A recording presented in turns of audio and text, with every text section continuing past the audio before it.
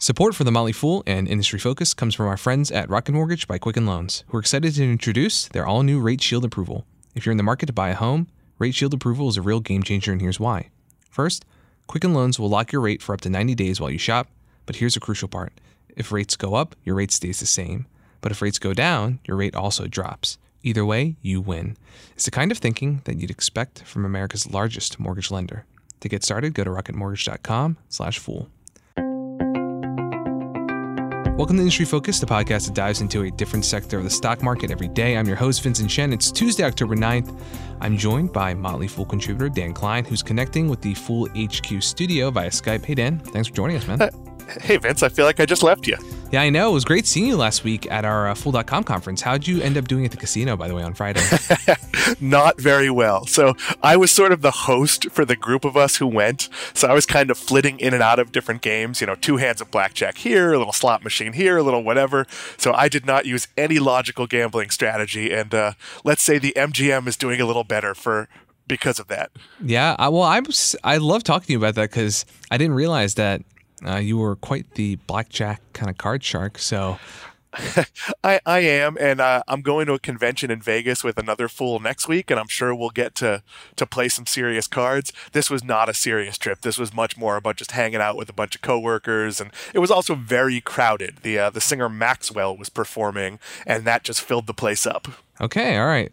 I know you're going to be back at HQ next week, but I wanted to bring you on the show today to talk Target. And thank you for bringing the company back on my radar, by the way, because frankly, if you'd have told me that at the beginning of 2018, Target would end up being in the top 50 best performing stocks in the S&P 500 this year, I don't think I would have believed you, frankly.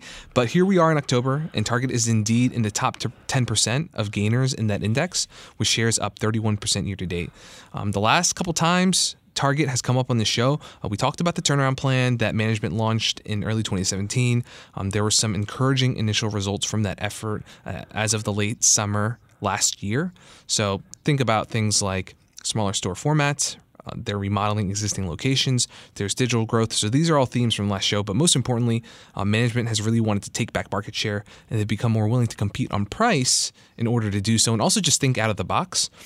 So after the second quarter results, Target released back in August, I think a lot of even the biggest skeptics really have to acknowledge that the chain is kind of gaining some momentum. So we're going to cover a lot of different investments that Target's leadership has been making to contribute to the strong results. But I'll let you start, Dan. What kind of stuff has impressed you the most? Well, really, it's that Target could have just sort of made some minor changes. They could have improved delivery, spruced up the stores, tweaked the merchandise, kind of just stuck with what was already sort of working. It wasn't the disaster that some of these retailers are. And instead, they really blew everything up. If you walk into your average Target, they're not done with the remodels. They're about a third of the way through. But if you go into a remodeled Target, they've changed everything. The way that you flow through the store, the way merchandise is. If you're in a more urban location, like things like snacks are in the front, there's multiple entrances. So they took something, and instead of just going, okay, how do we get it a little bit better? They really took a big risk. They changed a lot of their merchandise, and they made all the changes that you don't see. They invested a lot of money in supply chain and making sure they have the right merchandise in their stores. And that's really all paying off. They put up the best comp sales numbers they've had in I want to say 8-9 years. Their traffic was up 6 point something percent. It's really been a turnaround that sort of all came together in the last quarter or two. Yeah, I will jump into those numbers a little bit. So we're talking about foot traffic growth here of 6.4%. So that's the highest level of growth recorded since 2008. And then on top of that, the year-over-year comparable sales growth was 6.5%. That's the highest level since 2005. So like you said, pretty impressive. And breaking that down, the physical stores contributed 4.9% of that comps boost, and then with the remaining 1.5% or so coming from e-commerce. And e-commerce specifically, digital growth came in at 41%, which is an acceleration from both the first quarter of this year and then from the prior year quarter. Both of those came in closer to 30%. So it does seem like CEO Brian Cornell and the rest of the leadership team, they're taking this more holistic approach to the turnaround that they've implemented, and they're still experimenting with a lot of things like the smaller format stores.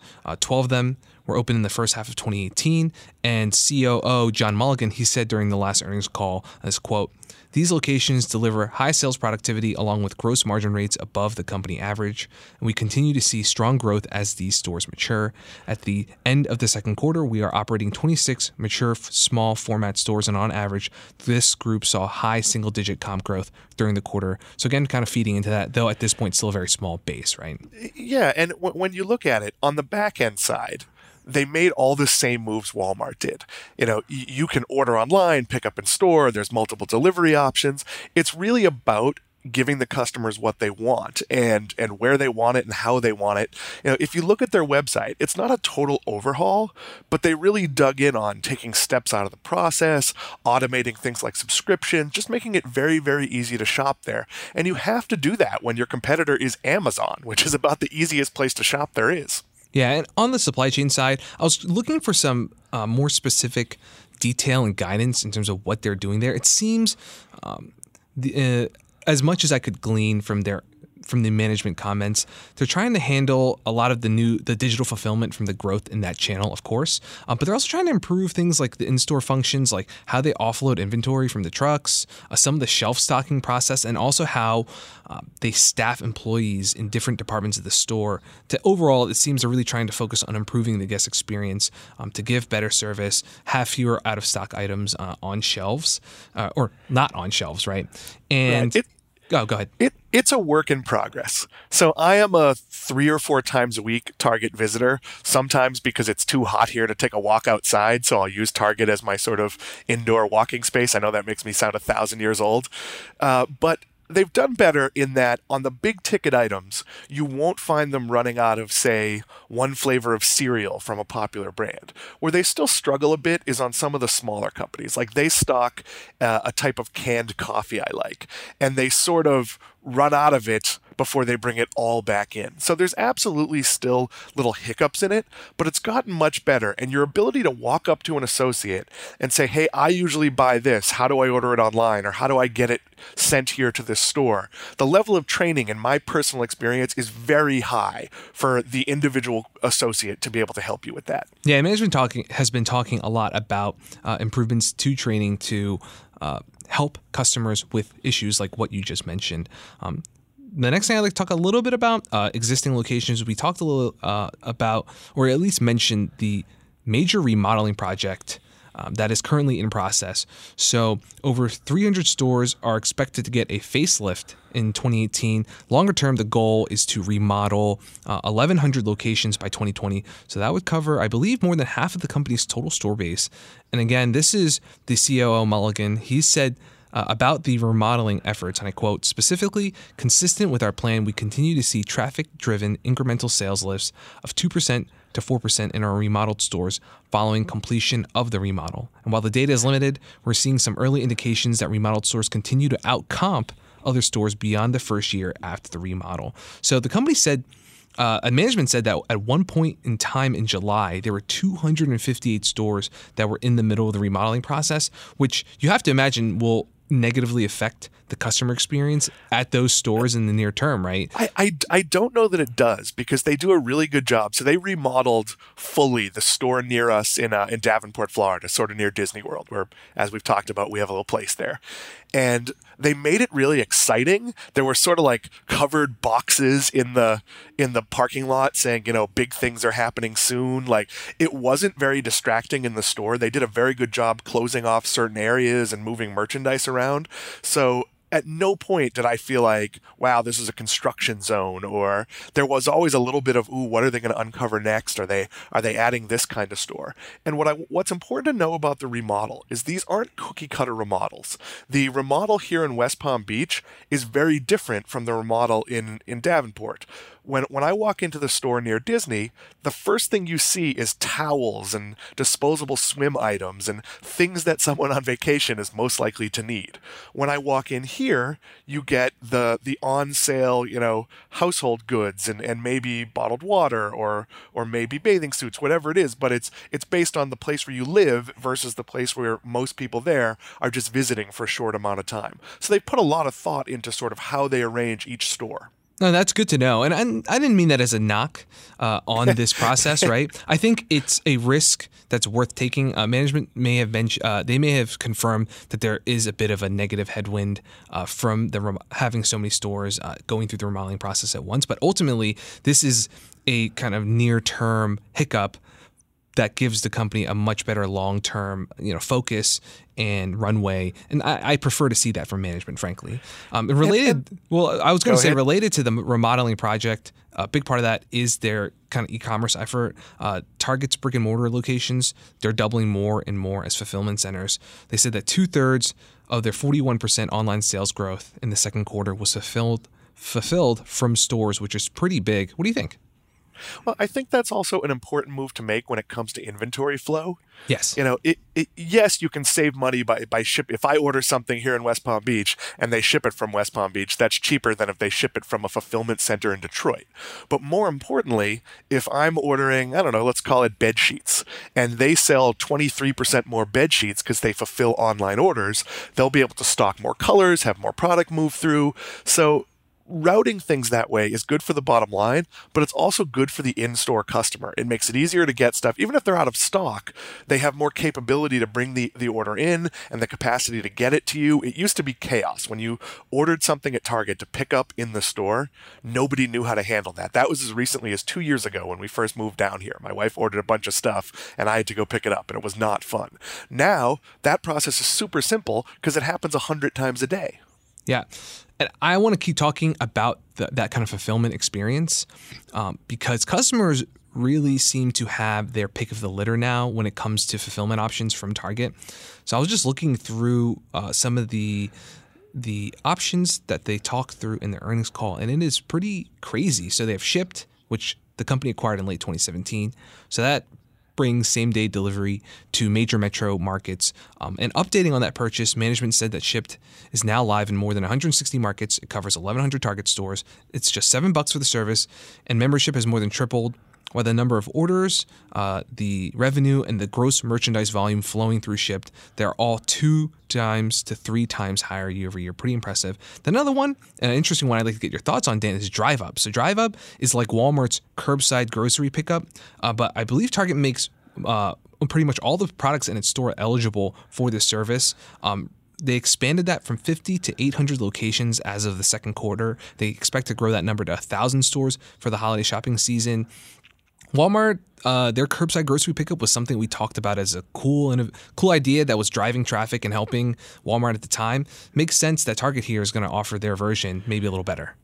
Yeah, it's just about offering customers whatever they want. I go into Target a lot, but I can envision a day where I've got 100 errands to do, and our Target actually have to park and then go up an escalator. It's sort of an elevated Target. So I can see the possibility where just rolling up, my order is ready, it's already paid for, it's thrown in the back of the car. That might work. I tend to be an Instacart shopper in terms of delivery, but there's no reason I might not place a Target delivery order, especially, we're in hurricane season now. So if I decide I need to stock up, I need heavy water, I need other things like that, it's all about giving the customer choices, and I think what will happen is in each market, it'll shake out what people want. They might find that in a driving market that pickup is important, but delivery isn't, and that in a city market, lower quantities for delivery are really, really important. It's going to be different everywhere, and I imagine they'll get rid of and add options based on the feedback they see. Well, and here's one more, seems to be a little bit newer. It's called Delivery from Store. This is another interesting option where you can shop at a Target, so at the store, and then during checkout, you can choose to have your purchases shipped to your office or your home later that day.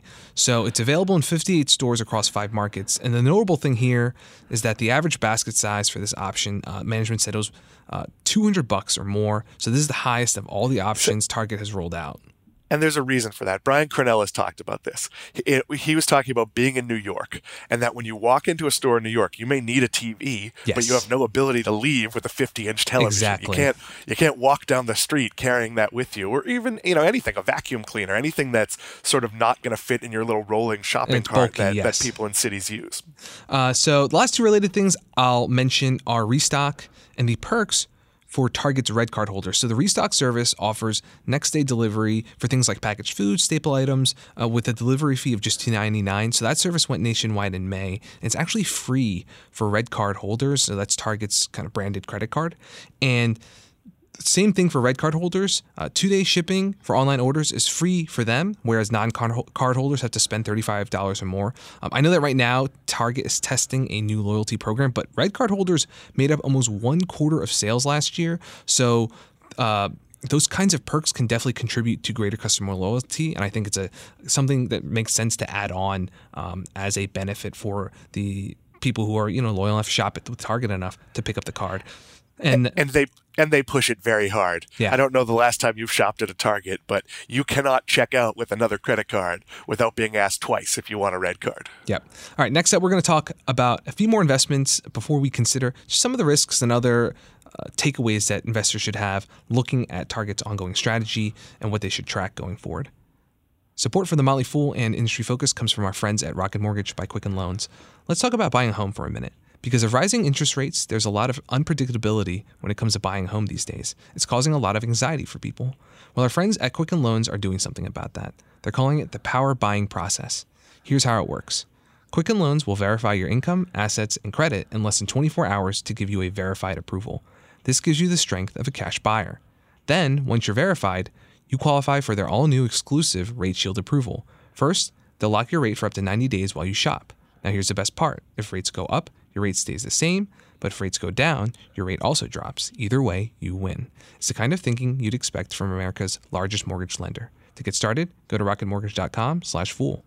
Rate Shield approval only valid on certain 30-year purchase transactions. Additional conditions or exclusions may apply. Based on Quicken Loans data in comparison to public data records, equal housing lender, licensed in all 50 states, and MLS consumeraccess.org number 3030. All right, so something we have not had a chance to dig into yet is the big one-day sale, too, that Target threw in July. So this was to compete with Amazon's Prime Day, maybe try and steal a little bit of their thunder. And a major portion of the strength in e-commerce in the second quarter was from that event, which was Target's biggest day ever for online sales, about 3 times stronger than they forecasted. I think it makes sense that shoppers are already in the mood to spend some money that day on Amazon, so more retailers kind of want to get in on that action. And management also said they took the opportunity basically to see if their supply chain, the website, and other parts of the business, the back-end stuff, could handle the increased activity as they head into the all-important holiday season. But the last initiative I wanted to discuss was the growth of Target's private label offerings, Dan. So I know this is what originally attracted you to update listeners on the company. So what's going on with the owned exclusive brands? So if you've been to a Target, you may have noticed that it's no longer just a collection of merchandise. It is a very carefully curated set of different brands. And admittedly, some of the brands have sort of fake-sounding names, especially the men's shirts brands. I believe I'm wearing one right now. Goodfellow and Company, I think, is the brand they use. But which, that just sounds like something you and I made up for like a placeholder. But they also have partnerships with Chip and Joanna Gaines on some of their home stuff, and they really have created what Brian Cornell called a differentiated shopping experience. And that goes to everything. They have multiple lines. So if you look at shampoos and cleaners, they have their up and up line, and that's sort of the competing with the name brands full size. And the reason I sort of pitch this is they just introduced a line of sort of smaller, I don't want to say lower end, but more single use or not exactly travel size, but much cheaper toiletries and other items like that, toilet paper, toothpaste, that type of stuff, designed to keep you out of Dollar General or Aldi, places that people were going when they, just needed a little bit of something. So they really have something for everyone, and they've been very clever about how they've done it. Yeah, so this latest one, it's called Smartly, covers some of those consumer staples that you mentioned, Dan. A lot of these items are going to be priced under $2, and management pretty much said outright that they want to take a swing at the discount retailers like dollar store chains and keep people out of drugstores too, which obviously have a lot of their own generic private label brand offerings. But all in all, in terms of these owned exclusive brands from Target, the company's launched 4 of them in the second quarter alone, about 20 in the last 2 years. So clearly that effort, the investment in these brands is picking up. And you take a step back, to consider some of the bigger picture considerations for Target shareholders, maybe investors who are now intrigued. A reality check that I have, or it's what I'll call it, is that even with a lot of the growth that we've seen, for example, in e-commerce, we spent a few minutes talking about that, and the innovation and the fulfillment options that we discussed, only about $4 billion of their sales came from digital last year, or about 5.5% of the top line. So that number will be higher in 2018, of course, given some of the growth that they've been putting up, but it's still only a sliver of Target's $74 billion in annual revenue. And all of those additional fulfillment expenses, those promotions from the first half of 2018, they're putting downward pressure on margins. So it's not too severe. The guidance for full year 2018 operating income margin is a decline of 30 to 40 basis points. And while e-commerce does bring profitability down, and this is where the private labels come in, Target's able to offset some of those costs with the growing popularity of its private labels, which generally carry a better margin profile. And I think we're also in the very early days of private labels. So, let's say I'm wearing Target pants. I don't know what the pants brand would be, but let's call it Pantsly. You go in and you find your pants. Once you've done it in the store, you then sort of unlock the possibility of buying again online. So you'll notice about all of these Target brands, whether it's the toiletries or the clothes, everything is very, very smartly packaged. They did a line of very low end, under $10, mostly electronics, things like chargers and cables and stuff that's sort of hard to figure out. And it's just in such clean, smart packaging that once you buy it once, it becomes very easy to trust it and buy again. And I think that's going to happen with clothes. I think that's going to happen with their food lines, with their sundry lines, and that will drive sales online once people have had this experience in the stores. Yeah, I definitely think there's a great opportunity with the private labels. I'm curious what you think about this take. So another fool, Tim Green, he had a pretty interesting piece cautioning that going too far with private labels and cutting out in the process, cutting out a lot of well-known national brands can end up hurting Target if they take it too far. The examples that he gave were for Kohl's and also JCPenney. What do you think? Is that, I know we're not there yet. But here's the thing. I worry about it a little bit because I used to buy sort of the generic Champion sportswear that Target is phasing out in favor of its own brands. And if I'm looking for like running shorts or a bathing suit, I don't necessarily need something as hip as Target is trying to go. It might surprise the listeners, but I'm not super hip in the all black outfits here.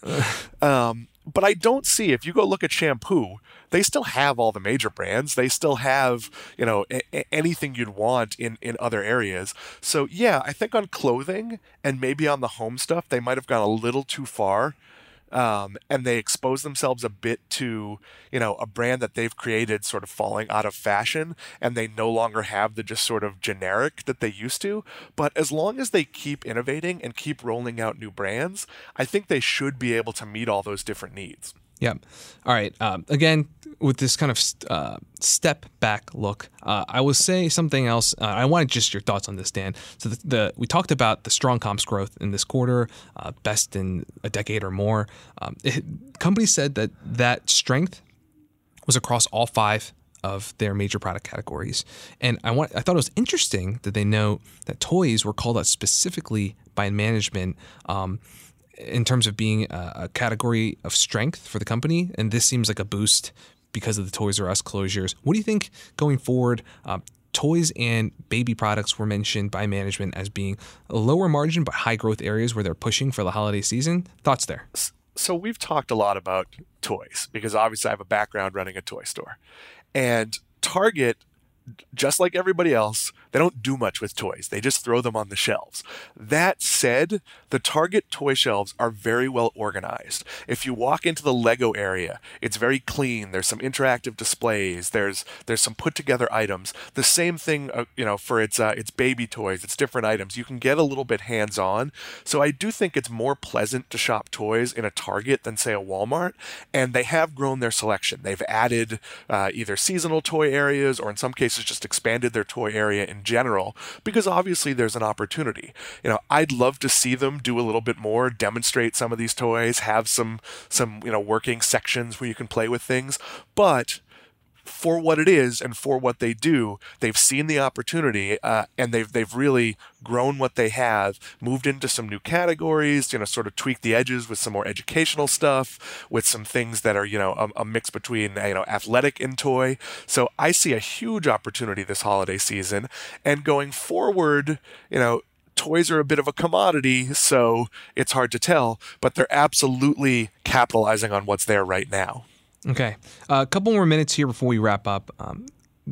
Something that I also want to say to put these really strong recent results in perspective, because as impressive as the second quarter was, on a more macro level, retail spending across the board has been very strong recently. Even Cornell, the CEO, he said, quote, "There's no doubt that, like others, we're currently benefiting from a very strong consumer environment, perhaps the strongest I've seen in my career." To that effect, shares of Nordstrom, Kohl's, Macy's, and TJX companies are also all up 30% or more year to date. So they're also among the top performers in the S&P 500 so far this year. So Target's not alone in terms of this brick and mortar retailer being part of that tailwind. So to wrap up, Dan, anything else you'd like to add before we close out? Well, Target has positioned itself well for sort of the next downturn by having a lot of inexpensive house brands that don't feel cheap. I think they've captured the old magic. When I first walked into a Target, and Target was not a thing in the Northeast where I grew up until, I don't know, maybe 15 years ago. When I first walked into one, I instantly knew this is nicer than what we used to have. This is better than the supermarket. It's better than Walmart. It's better than the old Bradley's and Caldor sort of stores we used to have. And that sort of slipped away over time. The days where you could make the joke, "I'm shopping at Target," which became a cliche, but it actually did mean something. It was sort of a superior brand experience. And I think now they've cleaned up some of those edges, and even simple things like having good packaging sort of put some of that pride back. It's not all about price. It's a bit about price and sort of lifestyle. And yeah, I'm being sensible, but I'm not buying something cheap. And I think that's very important. All right. I also think it's important for listeners to realize that in the first half of this year, on the more financial side, Target generated $2.7 billion of operating cash flow. So the company has quite a bit of wiggle room in making all these investments that we've talked about. They forecasted $3.5 billion of CapEx spending in 2018. So a lot of their brick and mortar competition really cannot afford to make these long-term plays, as they're just struggling to keep the doors open. But here, Target, they can do this, and they can do all of that while easily maintaining their 3% yield, which has grown 47 years straight at this point. So the stock is actually just shy of becoming a dividend king too. Definitely interesting to watch. I think management team here has executed really well. Thanks for bringing it onto my radar, Dan. Great having you here. Thank you. I'll see you next week. All right. Thanks for listening, Fools. People on the program may own companies discussed in the show, and the Motley Fool may have formal recommendations for or against any stocks mentioned. So don't buy or sell anything based solely on what you hear during the program. Go on.